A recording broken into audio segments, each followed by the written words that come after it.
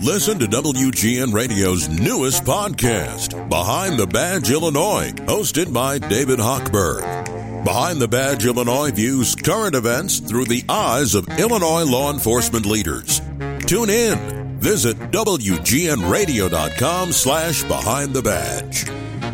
I have to tell you, a while ago I saw a couple of articles in Chicago papers talking about this gigantic auction of stamps and letters from centuries in the past, and thousands of them, and what they're worth. And so I thought, it would be really cool to get somebody on to talk about that. So we did, and we will, and we are. But then, so I find out about the company that's doing this auction of old letters, this collection. And then I find out about the president of the company. And I'm telling you, I went down this rabbit hole big time. This is an amazing company with an unbelievable history. So let's welcome Charles Epting, President and CEO of H.R. Hammer Fine Stamp Auctions. Good evening, Charles. Welcome to WGN.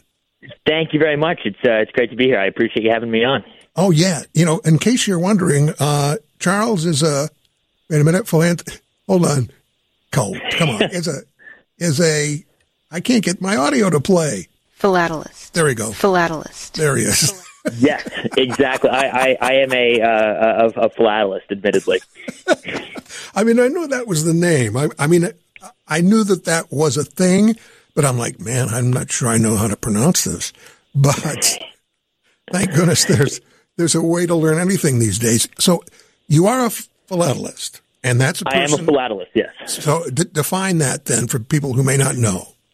So a philatelist is essentially a stamp collector. I like to think of a philatelist as somebody who maybe goes a step further than just collecting stamps. They study them, they contextualize them, they look at the history and sort of, learn more. They do more than just, sticking stamps sequentially in an album. So a philatelist is sort of a serious stamp collector, I would say.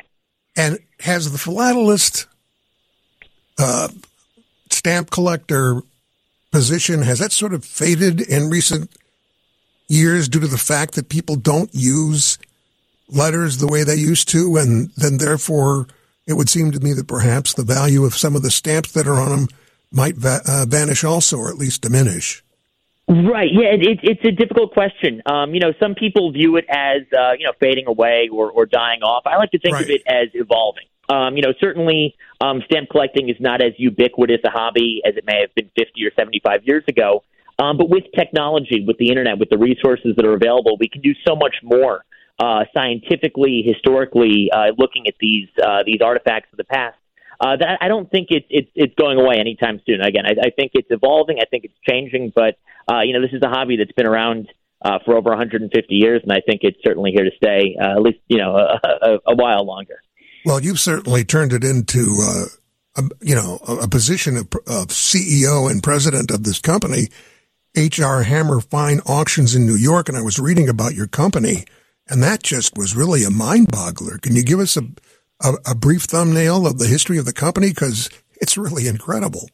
Absolutely. So, yeah, it was one of the things I was taken by when I was offered this job. H.R. Hammer was founded in 1940. We're one of the oldest auction houses specializing in postage stamps in America.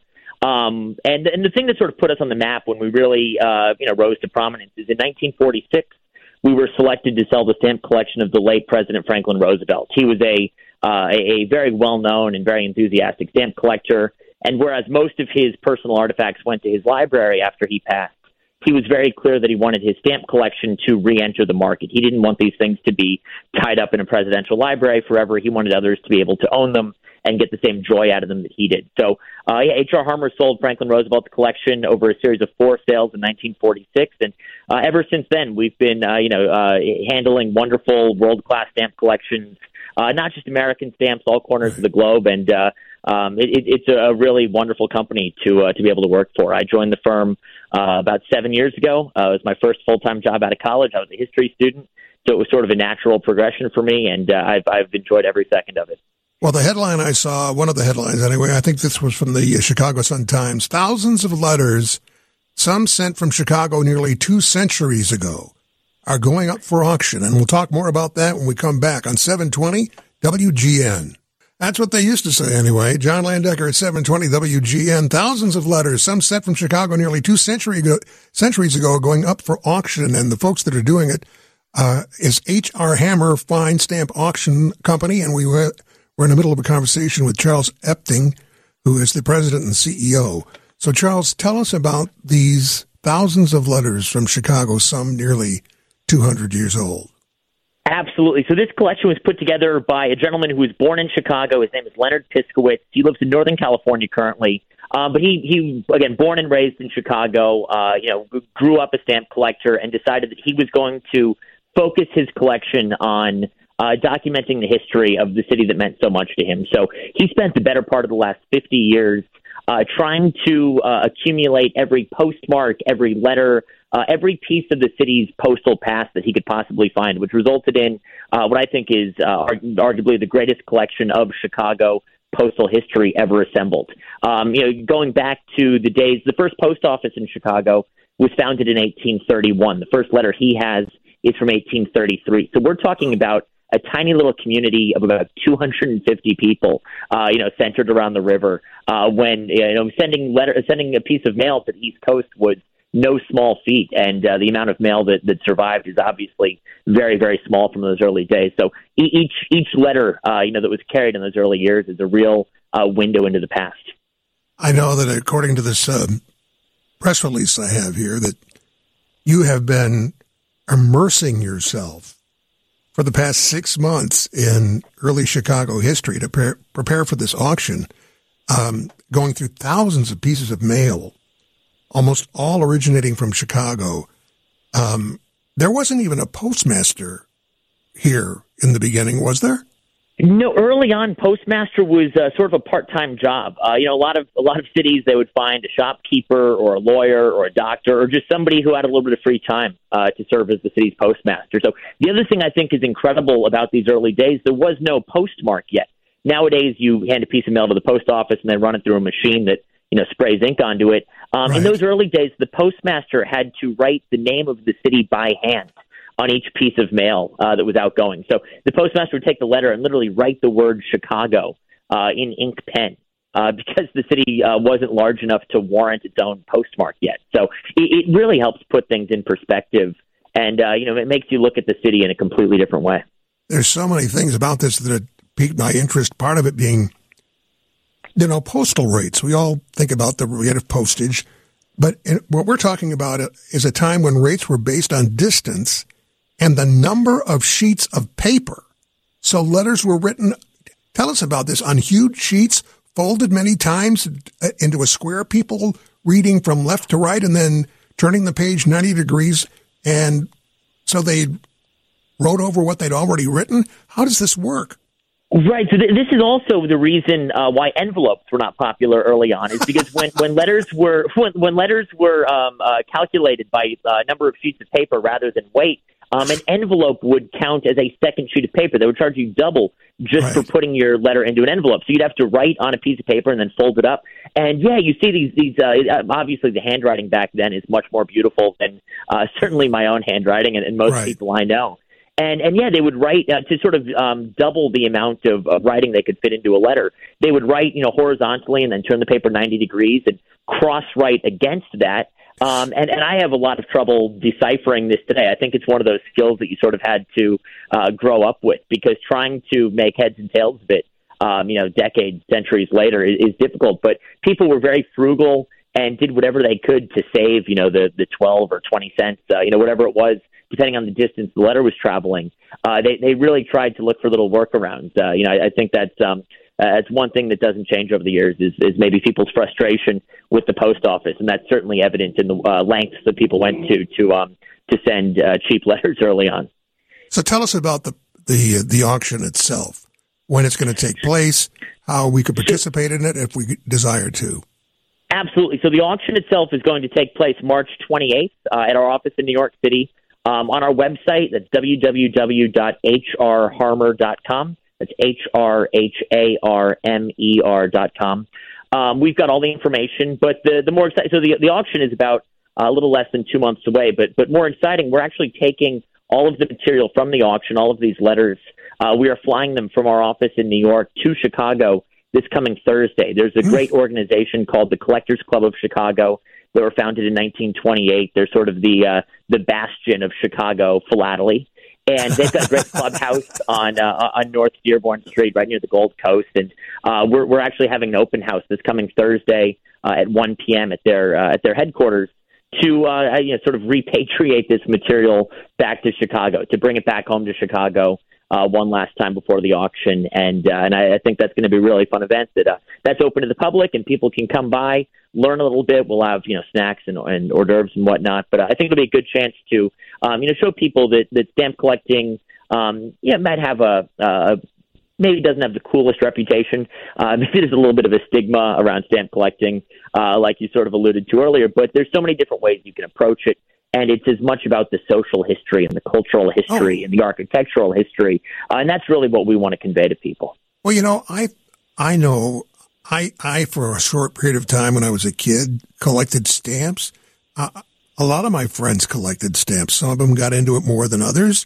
There were these booklets that you'd get, and you would try to get a stamp from this country or this particular location. But I don't think I certainly didn't think that decades later, this thing would become almost passé because people weren't writing letters anymore. They're sending emails. And if anything comes into my mailbox at my house, it's usually some junk promoting one thing or another. I mean, the art of writing a letter, that's got to have almost vanished. And who would have thought that, when we were kids collecting stamps, that this was a part of history that was going to fade eventually.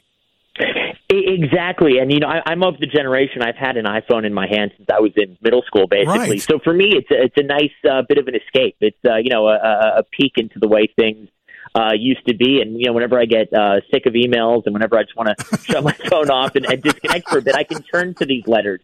And I can read what people wrote 150 years ago. I can read, letters from a prisoner of war camp during the Civil War, or a letter about the first train that rolled into Chicago. And it really is a nice sort of reprieve from the hustle and bustle of modern life. You made a reference there to a couple of letters that you've read. Could you tell us the content of one of them?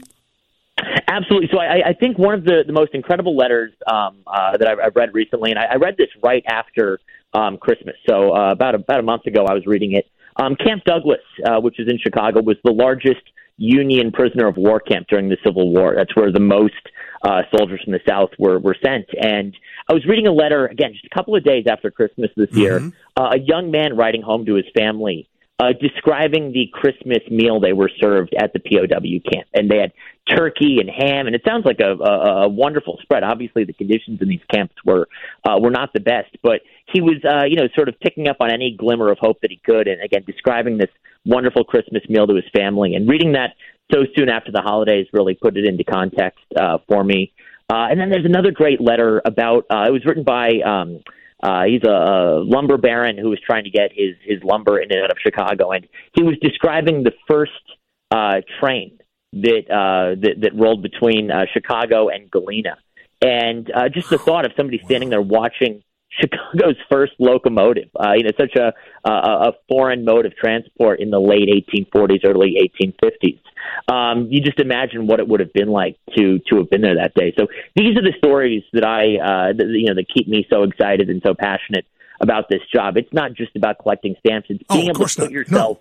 Right. You're really living the lives of these people who went before us, and I think that's really incredible. It's one thing to sit in a history class and learn these, big picture concepts about the development of rail travel or the Civil War. But when you hold a letter in your hand and you can read what one person saw on one particular day, I think it just puts a whole new spin on history, and I think it makes it so much more personal and just very very palpable. Oh, no doubt. And these are the letters, or at least part of the collection that will be up for auction. They are, yes. So everything I'm describing will be up for auction at the end of March. Wow. Well, Charles, thank you so much for being with us. It's been a pleasure talking to you. Charles Epting, President and CEO of H.R. Hammer Fine Stamp Auctions. Thanks very much for being with us, and have a pleasant evening. Thanks. Same to you. Thanks for having me.